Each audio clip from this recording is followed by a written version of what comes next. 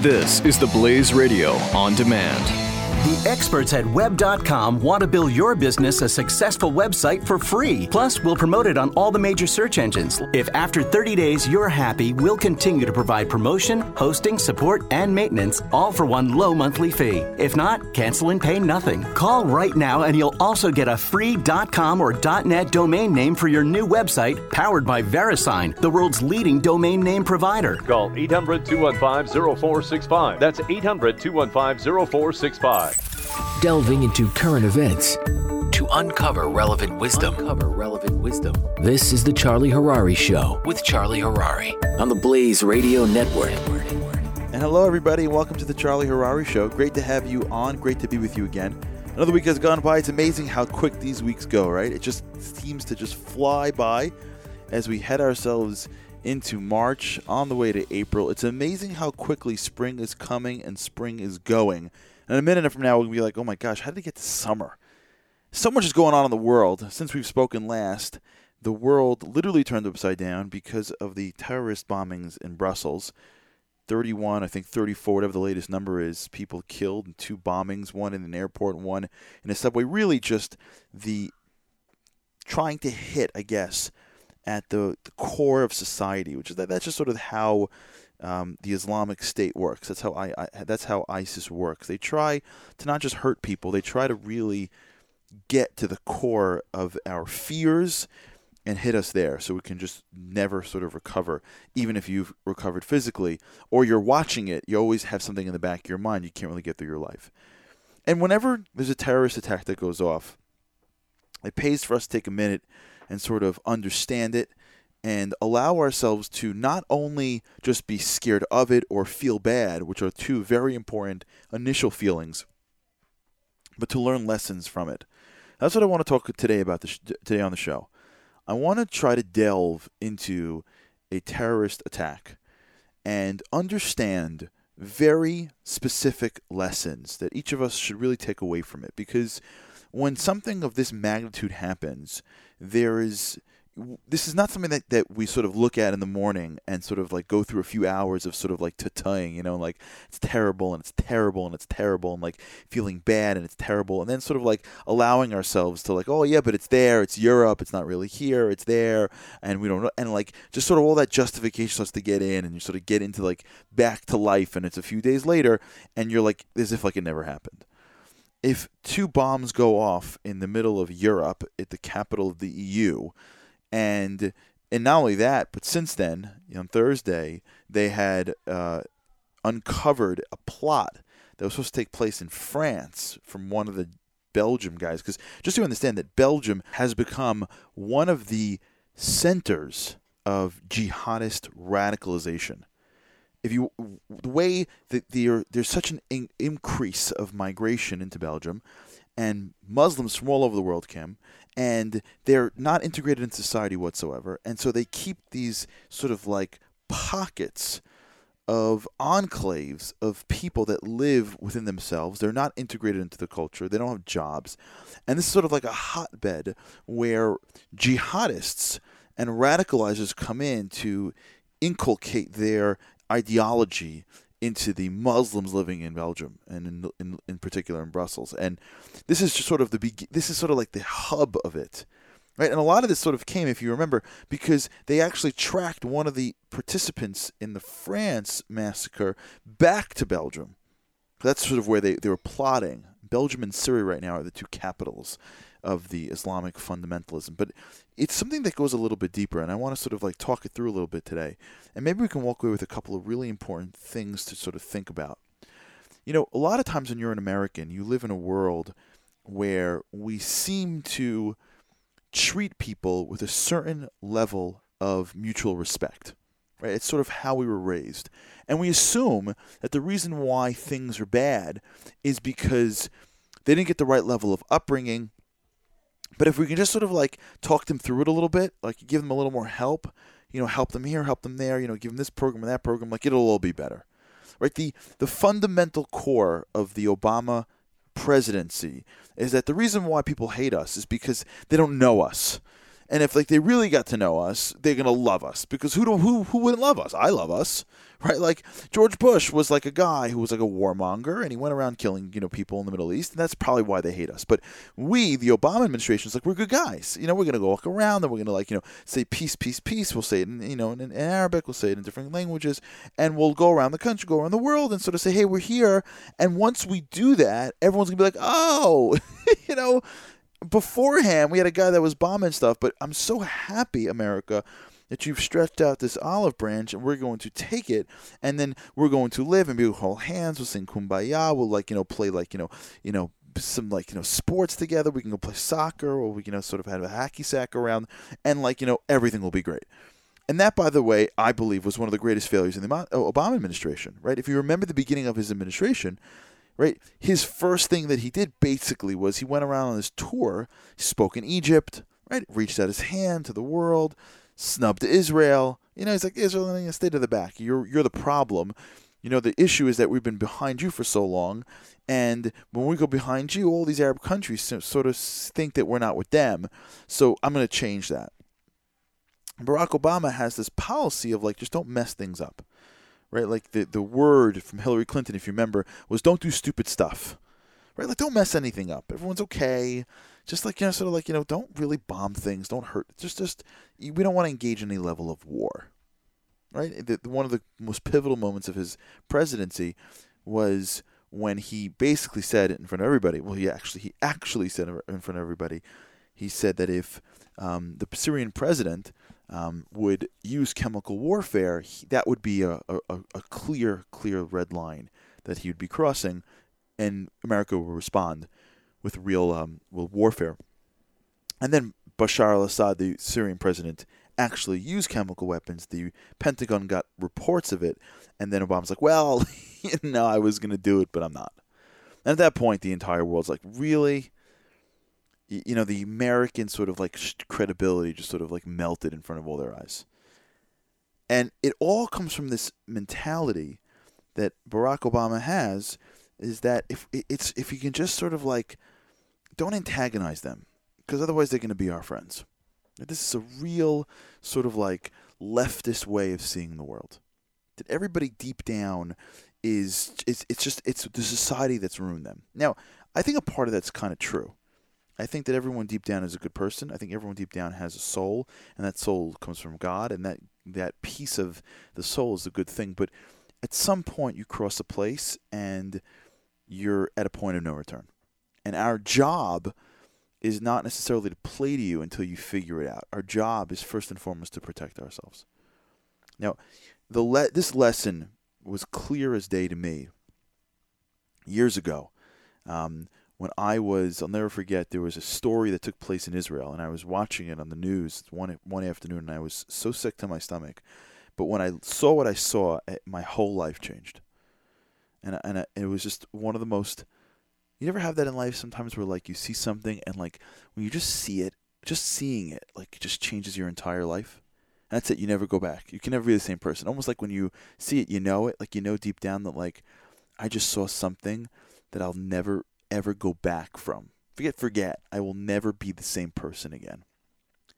And the story, it was years ago, and I'll never forget it. I was watching the news on a Friday afternoon, and there was a story coming out of Israel of two guys that got lost. One guy was a 30-year-old guy with two little kids at home, and one guy was a 20-something-year-old that had just gotten married. And this one guy's got a bride sitting at home waiting for him, and this other guy's got a wife and two little kids at home, and they're driving through Israel, And if everyone's ever been to Israel before, when you go in certain sections, on one side of the road is a real Arab town, the other side of the road is an Israeli town, and everybody knows don't go into this town, just don't do it, because once you go in there, who knows? So these guys, it was dark at night or whatever it was, and they had gotten lost, and the sun came up, and they found themselves in an Arab town. They had made a wrong turn somewhere, and they had pulled in to a real Arab town. Now, the Palestinians at that point sort of gotten notice because the license plates from the cars in Israel actually are different colors if you're Israeli or if you're Palestinian. So these yellow license plates had pulled into town, and word sort of got out that 2 Israelis were in town. Now, this took place right after the Camp David sort of accords, when like there's supposed to be some level of peace between the Palestinians and the Israelis, and they had actually funded some of these police stations in the middle of some of these Palestinian territories to serve as sort of deterrence, some level of force, some law and order in these towns. So the Israelis knew about this. These 2 Israeli guys, they understood that they had just signed this peace deal, and they were going to, these Palestinian police stations were sort of supposed to be like sort of neutral territory. So they go, well, you know what? There's a police station up the road. Let's run into the police station because I don't know if the mob will let us live, but maybe the police station will. So meanwhile, the mob is forming around the car. These guys jump out of the car and they run into the police station. And they run literally into the room and they say, we're Israeli guys, we got lost. Please just call the army and they'll pick us up. And at that point, and you can see this on the news, and if anybody who wants, you can just sort of email me and I'll send you this link. It's charlie@charlieharari.com. And the entire police station was being surrounded by a mob of Palestinian men. And 20, 30, 40, 100, 200. There's actually a British reporter that was stumbled across this. He had actually gone to these Palestinian areas to report on all of the injustice that the Israelis had done to them, so to speak. And he was following them, and he was so taken by what he was seeing. It was a frenzy that was taking place right around these the station. And the mob was chanting for these 2 Israelis. Chanting. Kill them, kill them, kill them, kill them, kill them. This British reporter can't believe himself. These are the people that just minutes ago were saying how they're living in these tiny little places and they've got nothing, and the Israelis are totally not taking care of them well, and they feel totally dejected. And now these same people are chanting with like foam coming out of their mouths for the death of 2 innocent guys. These weren't even soldiers, just 2 regular guys. And what was supposed to be a safe haven for these guys ended up becoming the greatest trap, because the Palestinian police, as opposed to protecting them, opened the doors and the mob filled the room. And they ripped these guys to shreds. And there was a picture that I saw on the news that this British reporter caught of a Palestinian man. His hands were dripping in blood. He must have ripped a limb off of that poor Israeli. And his hands were red. They were red. Like dripping red, as if he put his hands into a paint can of red paint. That's what it was like. The palms were filled with blood. I'll never forget this scene. And he goes to the window. The window had like a bar on it, And he sticks his hands out the window, and you see the blood dripped off his hands. And the mob, the crowd sees the bloody hands, and they roar. And this British reporter says, I can't believe what I'm seeing. Are these human beings? These are people that are roaring at the sight of blood of 2 other innocent people, just because they weren't them. And I'll never forget it my whole life.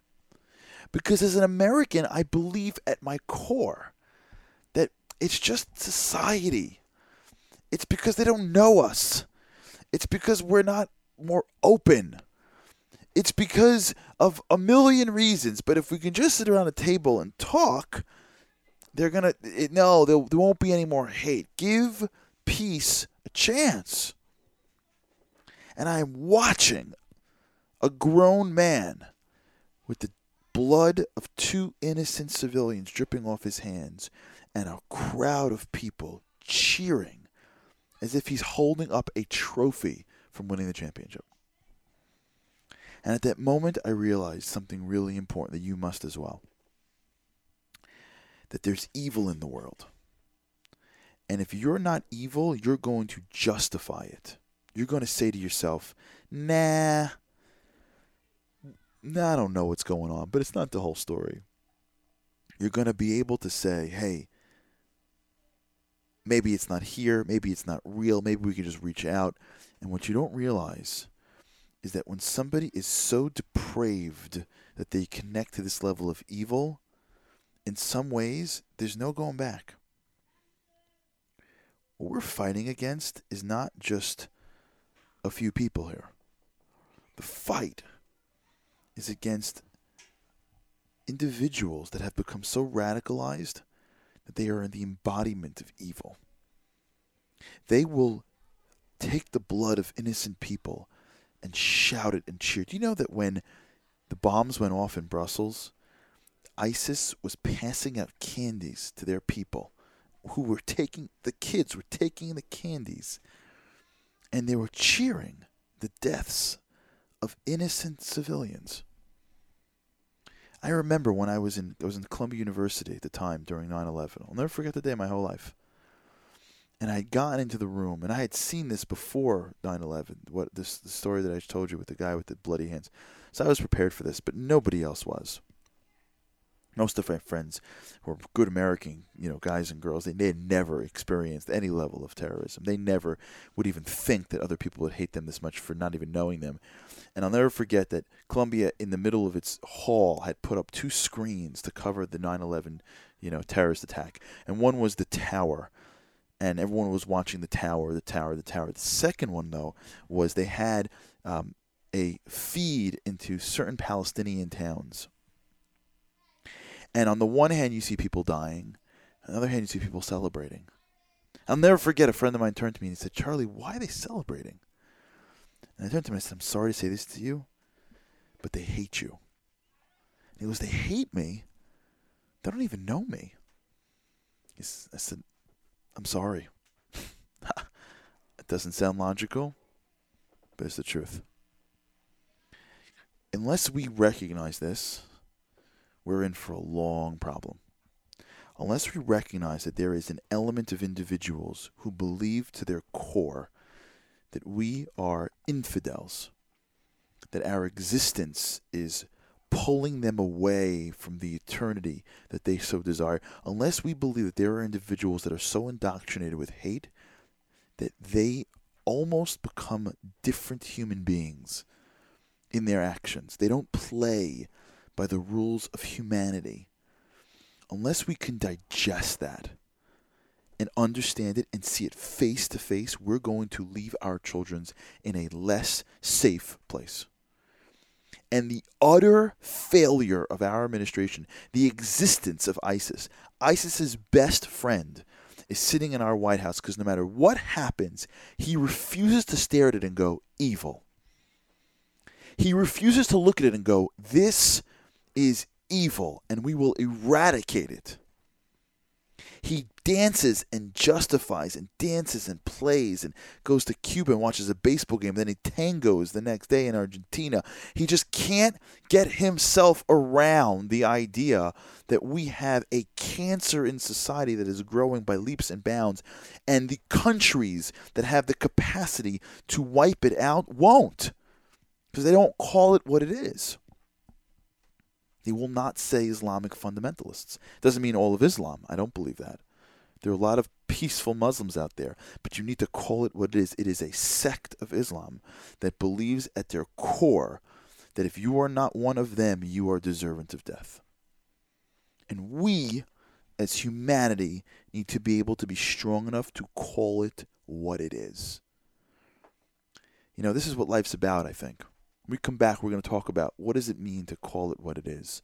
It's not just terrorism. It's every aspect of our lives. Because if we don't, we end up losing our ability to make the change. Listening to The Charlie Harary Show on the Blaze Radio Network. We'll be right back. Delving into current events to uncover relevant wisdom. This is The Charlie Harary Show with Charlie Harary. Don't miss the Morning Blaze with Doc and Skip. A local government in Japan is going to hire 6 full-time ninjas who can do acrobatics and are happy about posing for pictures with tourists. You know, if I remember correctly about ninjas, one of the big things about them is they're kind of unseen. But they can't stop for a picture? I would say no. They probably don't. That kind of compromises their ninjaness. The Morning Blaze with Doc and Skip. Weekday mornings, 6 to 9 Eastern on the Blaze Radio Network.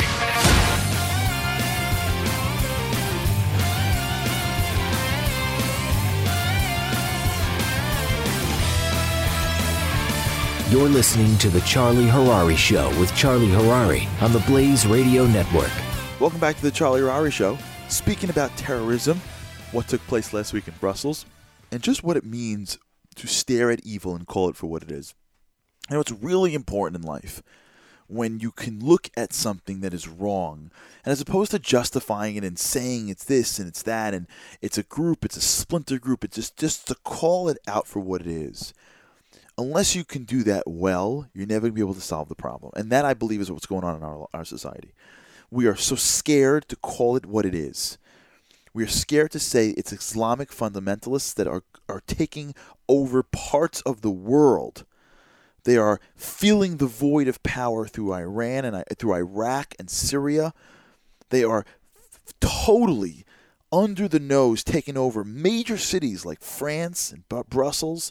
They are all throughout Europe. They've got camps in America. And we, as the rest of the Western world, can't even fathom the stuff that they talk about.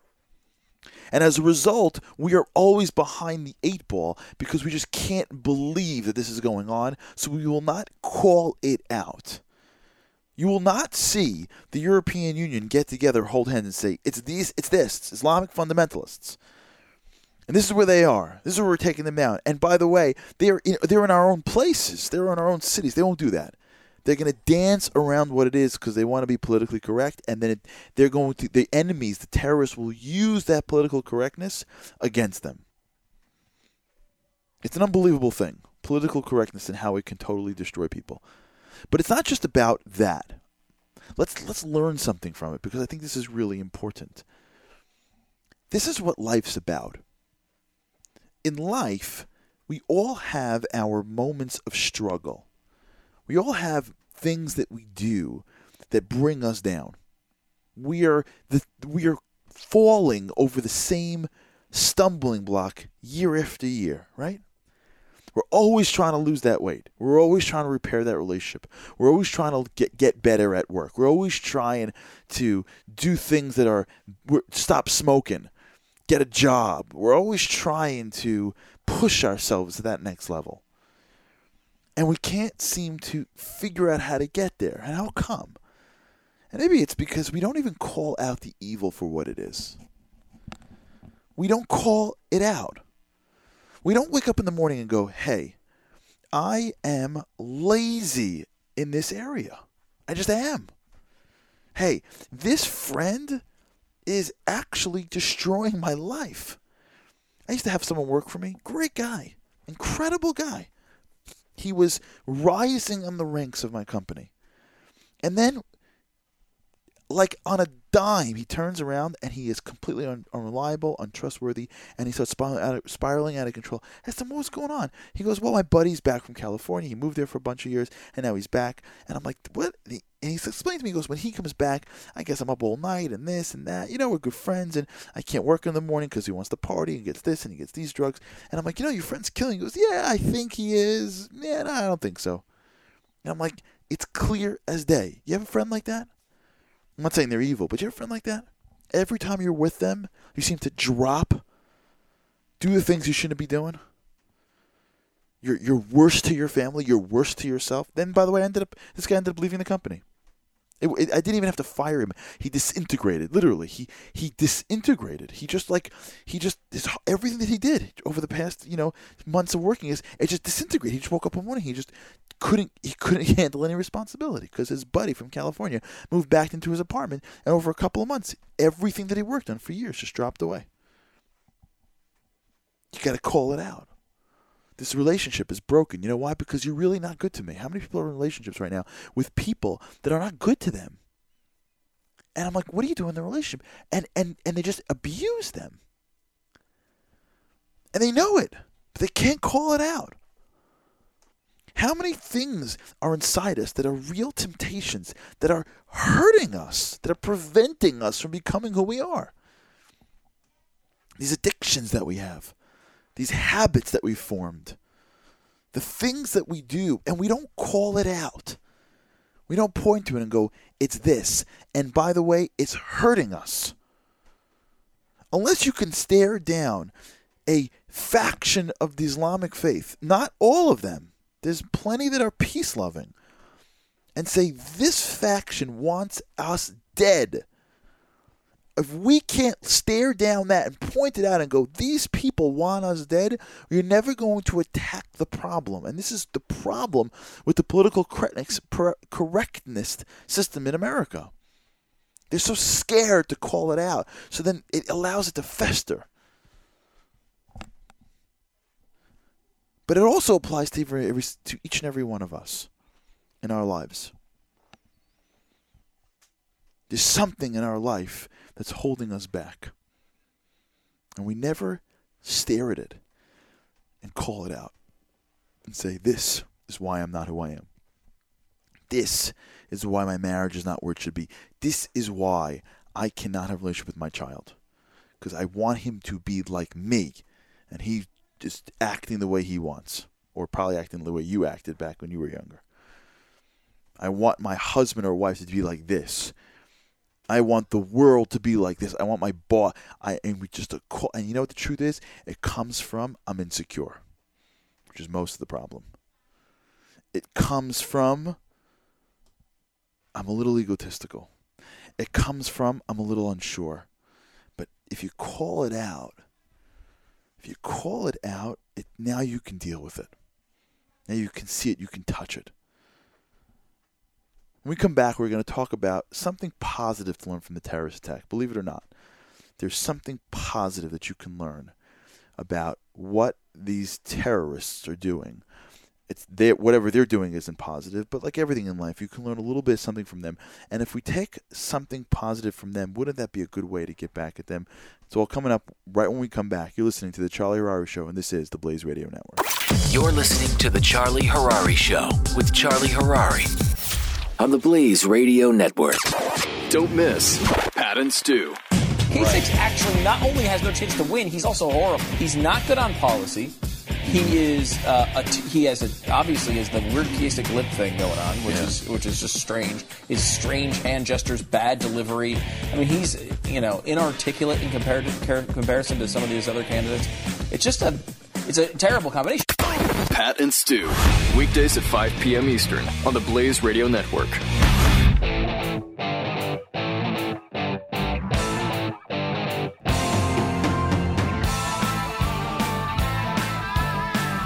It's not just about the facts.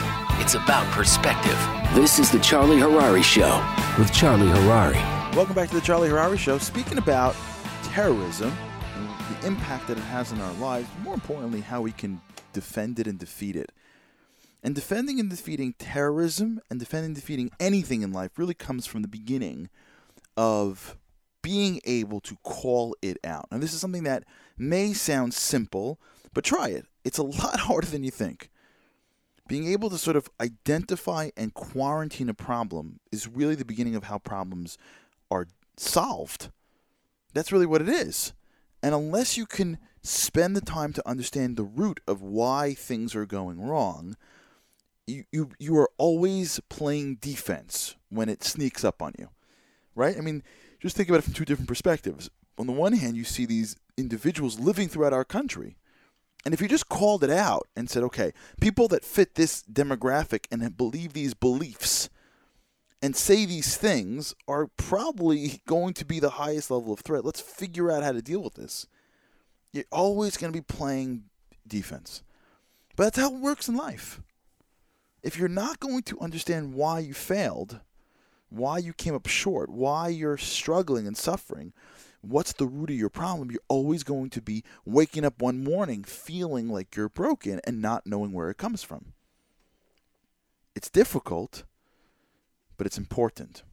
But I want to take a little bit of a different approach, if I will, if you allow me. Because I once had a mentor that said to me that the greatest way you can defeat your enemies is by learning something from them. It's an interesting way of seeing it. Everyone and everything, if they are successful at what they're doing, there's something to be learned from. Right? People that are evil and doing evil things, if they were successful at their evil, the success of their evilness still leaves clues of success. They just use their abilities for evil, but they still use something that works. And the best way to defeat your enemies is to take what they did and learn something from it so that you can become better. What better way to undermine the goals of your enemies than to not only survive, but to thrive off of their actions? So what do we learn from our terrorists? What do we learn from people that are willing to strap bombs on themselves and blow themselves up in public places to the detriment of strangers? What do we learn from individuals that are dedicated solely to the destruction of our humanity? So I think there's two lessons that we can really learn from them, and I want to delve into them with you right now. And these are two lessons that I think if we put them into our lives, for good, we'd become different people. If we allow ourselves to take the lessons from evil and place them to good, we would be much more successful at the good in our lives. So let's just sort of spend a minute or two delving into the life of a terrorist. A terrorist is somebody that begins his life being radicalized. And what that means is the initial process of radicalizing somebody is an indoctrination into a belief. You're not going to blow yourself up because you didn't get your mortgage paid on time. That person owes you a couple of bucks. Or that person's pitcher struck out your batter and you lost the World Series. It's not going to work that way. In order for you to become radicalized, you need to have an elevated level of belief. You have to believe in something that is greater than the world, that is greater than the pettiness of how the world goes. You have to believe that you are fighting for a cause as big as the world itself. Because if you didn't believe it was so big, you wouldn't kill yourself over it. The belief has to extend past daily life. And once you have that level of belief, then you are ready to start to see yourself as a piece of that mission. And so the first step of radicalization is clarity of purpose. There is a goal. There is a vision. There is a mission. And it's that mission that you believe in so strongly that you're willing to sacrifice yourself. And by the way, this isn't new stuff for us. Every person that puts on a soldier's uniform believes in a mission. I would go a step further and say it may not be this much, but every person that puts on any uniform believes in a mission. And I remember when I was in high school, I used to play high school varsity basketball. I'll never forget this. So we were in this playoff game, and we were down by 2, and we had the ball. And the point guard on my team threw the ball, and it got tipped by one of our guys. The guy tried to catch it and make a move, and he didn't, and it tipped off his fingers, and it was going out of bounds, and it was coming close to where I was. I'll never forget. And I saw the ball coming. I literally took a step, and I dove headfirst for the ball, saved it, and my head went into the rafters, into the wooden. My high school had like wooden rafters. Clunk, just boom. Everyone was like, "Oh!" My mom went crazy, and then I woke. I got back up on my feet, but I was feeling a little woozy. They didn't let me play. They brought me into a doctor. I had a little bit of a concussion. So my mom makes this appointment with a specialist. And I walk into his thing and say, "All right, so what happened?" I said, "Well, I dove for a ball, and my head went into the stands." And the guy looked at me. I'll never forget this. He's one of those guys that never played a day of sports his whole life. Those guys that never watched sports, doesn't understand the idea of why people would run after a pigskin. That guy. So he looks at me and goes, "Why would you put yourself at risk for a sport?" I'm like, what? It was a playoff game. You know what I'm saying? I would jump off a bridge to win a playoff game. Right? Like, you see this all the time. You see players putting themselves out there physically to win a game. Because as soon as you put a uniform on, as soon as you have a clarity of mission, yourself starts to be less important in your eyes. Taking care of yourself, worrying about yourself, being all the things that we spend our time thinking about starts to limit when there's a clarity of something greater to jump into. That's why people will stand online to vote for a candidate. It's because the thought that they can be part of the political process, which is bigger than themselves, allows them to do things that they wouldn't have otherwise done. But if you ask them to stand on line at a red light, they'd go out of their minds. Or on a gas line, or on line at like the McDonald's or something, they go crazy. So why are they standing on line for 6 hours to vote? Because when you're voting, you're part of something. If you want to change, if you want to be great, you got to understand what you're part of, what you're playing for. What are you playing for? What are your ideals in this world? What are your beliefs? What's your vision? What team are you on? Are you playing for your faith? Are you playing for your country? Are you playing for your family? Are you playing for your company? What team are you playing for? What vision are you understanding? If you have a company, if you have a team, if you have a family, if you have a group of people of the same faith, unless you are articulating a clarity of purpose, you're not going to get the best out of them. Because what makes us move is our ability to move towards a purpose and to see that purpose in front of us, to fight for something bigger than ourselves. And when you can see something that's bigger than yourself come in front of you, you start to see your life as a small piece of the larger puzzle. And that life is so much more enjoyable than a life about me. We live in a world where we are being trained to be about me. Me, me, and me. Everything is about us. When we put on our phones, and if it doesn't turn on within a second, we're like mad at Verizon. You ever get that? You're like, what's going on? You know what I'm saying? Like, it's going to space in a minute, in a nanosecond. You're gonna have something in your hand that can connect you to the universe and bring you information quicker than the kings couldn't get 100 years ago. And we're like mad that Verizon, it's like taking another second for it to turn on. Everything gets personalized, specialized today. We live in a world that it's about me.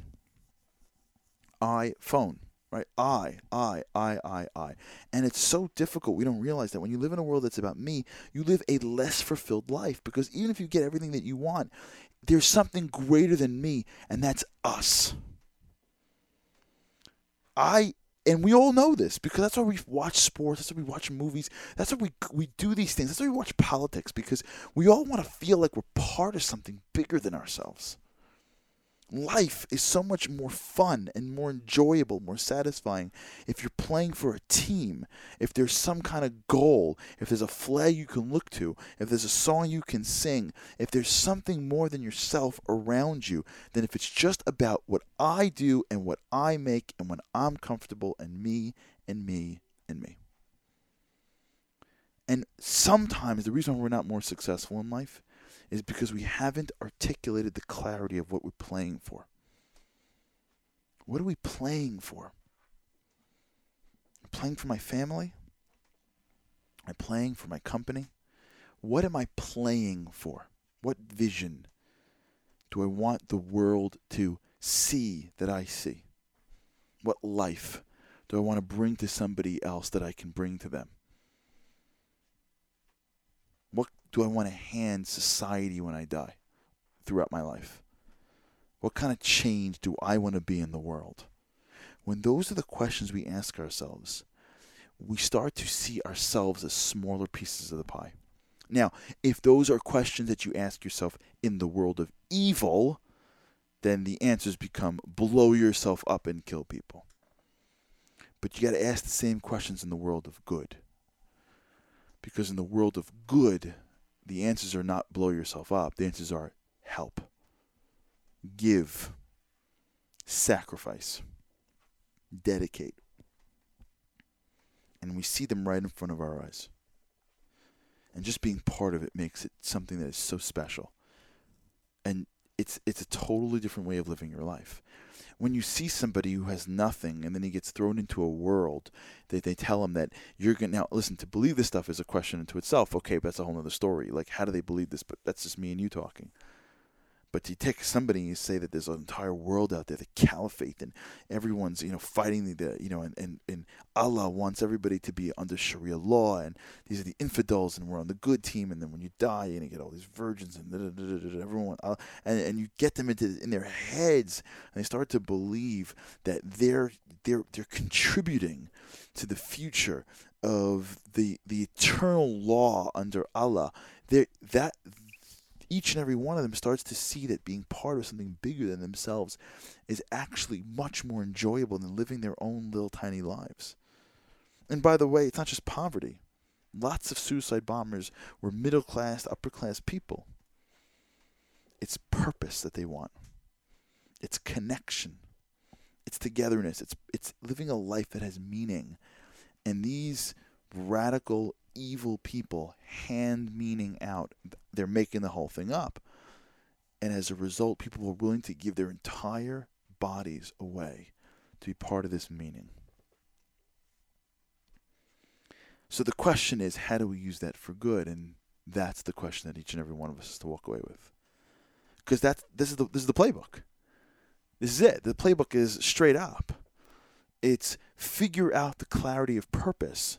And if you do, we individually and collectively will come around it to be better. That's the playbook. That works. Either it's done for bad, and you get Brussels, and Paris, and San Bernardino, and 9/11, or it's used for good. And you get the United States military, and you get all the credible organizations around the country that are helping people, and you get all the wonderful parents that are sacrificing for their kids, and you get all the good that's being given every single day, and you get all the health that's being brought to the world. You get the growth and the goodness of society, and each and every one of us has a choice. Do I stick to myself and be selfish and live a decent life, or do I find the clarity of my purpose and be selfless and live a higher, upgraded life?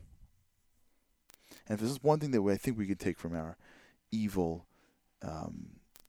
parts, the evil parts of our world, is their clarity of purpose and their desire to sacrifice for that purpose. We come back, we're actually going to talk about that. What does it mean to sacrifice for a purpose? Because just having the clarity is not enough. It's all coming up when we come back. You're listening to The Charlie Harary Show, and this is the Blaze Radio Network. This is The Charlie Harary Show with Charlie Harary on the Blaze Radio Network. The Jeff Fisher Show. Anyone, male or female, can enter any bathroom for male or female at city playgrounds, pools, or offices without worry or hesitation, and will never have to show an ID to prove your identity. What could possibly go wrong? The Jeff Fisher Show. Saturday morning, 6 to 8 Eastern on the Blaze Radio Network.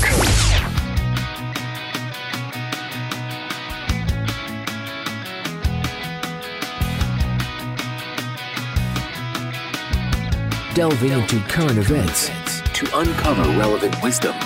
This is the Charlie Harary Show with Charlie Harary. Welcome back to the Charlie Harary Show, talking about terrorism and what we can learn from it. I mean, I think this is something that may be a little irreverent, but hey, that's what it's about. It's about trying to see the world in a new light, and terrorism can provide that.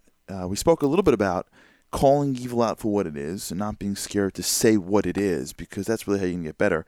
And then we spoke about what it's like to have a purpose and how clarity of purpose actually brings out the best in us or the worst in us. And I want to end with one thought and one sort of last idea about what we can learn from terrorism. terrorists. And every time I see this, I think to myself, what a waste. These are people that are sacrificing themselves for the sort of cause that will go nowhere. And they're only hurting people and hurting their families and hurting themselves. But there's still a lesson that we can draw from it. Like I said earlier in the show, for those of you who are joining us right now, there's the best way we can fight our enemies is to not only beat them and to survive their attacks, but to thrive from them. Not any way to learn from their evil, but to actually understand that if they're doing something that is working, unfortunately, for the bad, we can suck away their knowledge and use it for the good. And what I'm always taken by is the idea of sacrifice. When somebody decides to engage in terrorism, what they're saying is, I'm going to sacrifice everything from what my beliefs are. Now, I think their beliefs are corrupt and evil, but there's something about sacrifice that puts you in a place that the world can't handle you. The reason why the world can't handle the Islamic fundamentalists is because they're willing to sacrifice themselves. For bad. But they're sacrificing themselves. And in order to become great at life, in order to achieve your goals, in order to achieve your purpose, you cannot get there unless you're willing to sacrifice. You can't get to a great life by trying to get there comfortably. You can't achieve anything meaningful unless you're willing to sacrifice, to stay up late, to work harder, to push yourself when you can't move, to fight in a place where you think you can't fight. When you're willing to sacrifice, then you will accomplish the things that you couldn't accomplish otherwise. And I think sometimes in life we want stuff, but what we're willing to do to get that is take ourselves really to the edge of being comfortable and then stopping. And if someone can give it to us quick and free, we'll just take it. But to actually work for it, to sacrifice, that may be a little bit too much. But maybe that's what we're missing. Maybe what we're missing in life is the ability to deep down see what we want in life, have that clarity, and then be willing to sacrifice ourselves to get there. And if we can do that for good, if we can take that same principles, but as opposed to the evil that they're bringing to the world, we can use it for good, who knows just how much light we can bring to the world. And maybe that's the greatest fight against terrorism, is for every bit of darkness, we bring the light. You're listening to The Charlie Harary Show.